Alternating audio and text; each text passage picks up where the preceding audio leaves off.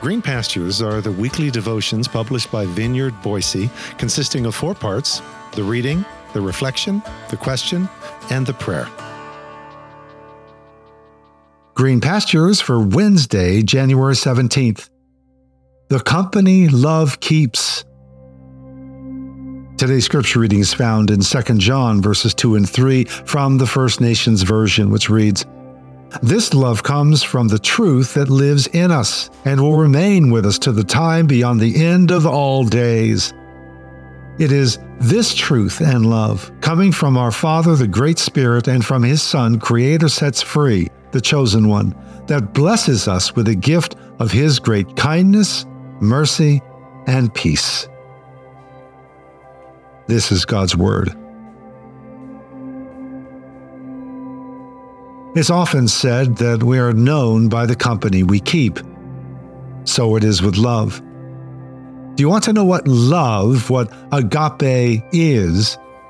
Then observe carefully what you find thick in the air all around it. John names 3 things in quick succession, and I mean quick.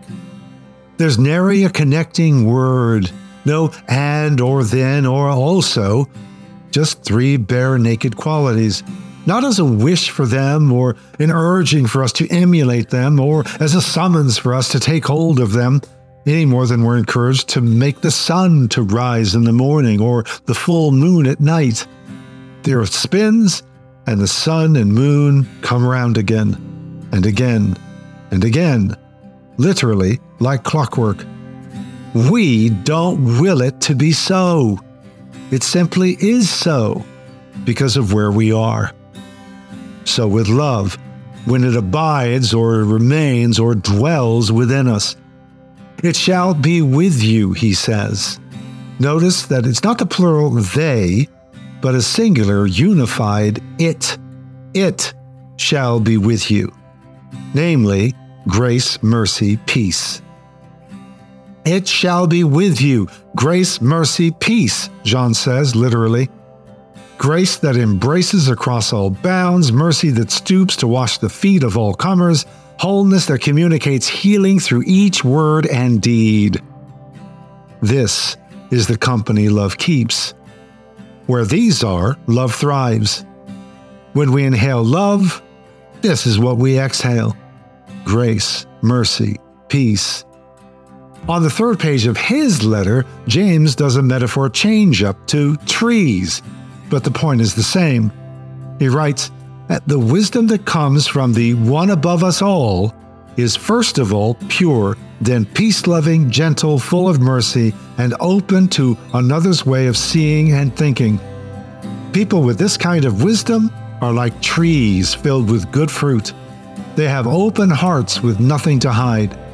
This wisdom will bring about a harvest of doing what is right, because they are peacemakers planting seeds of peace.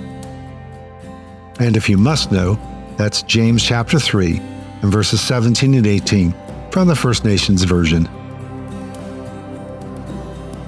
So, as we pause for a moment of personal reflection and prayer, ponder grace, mercy, peace.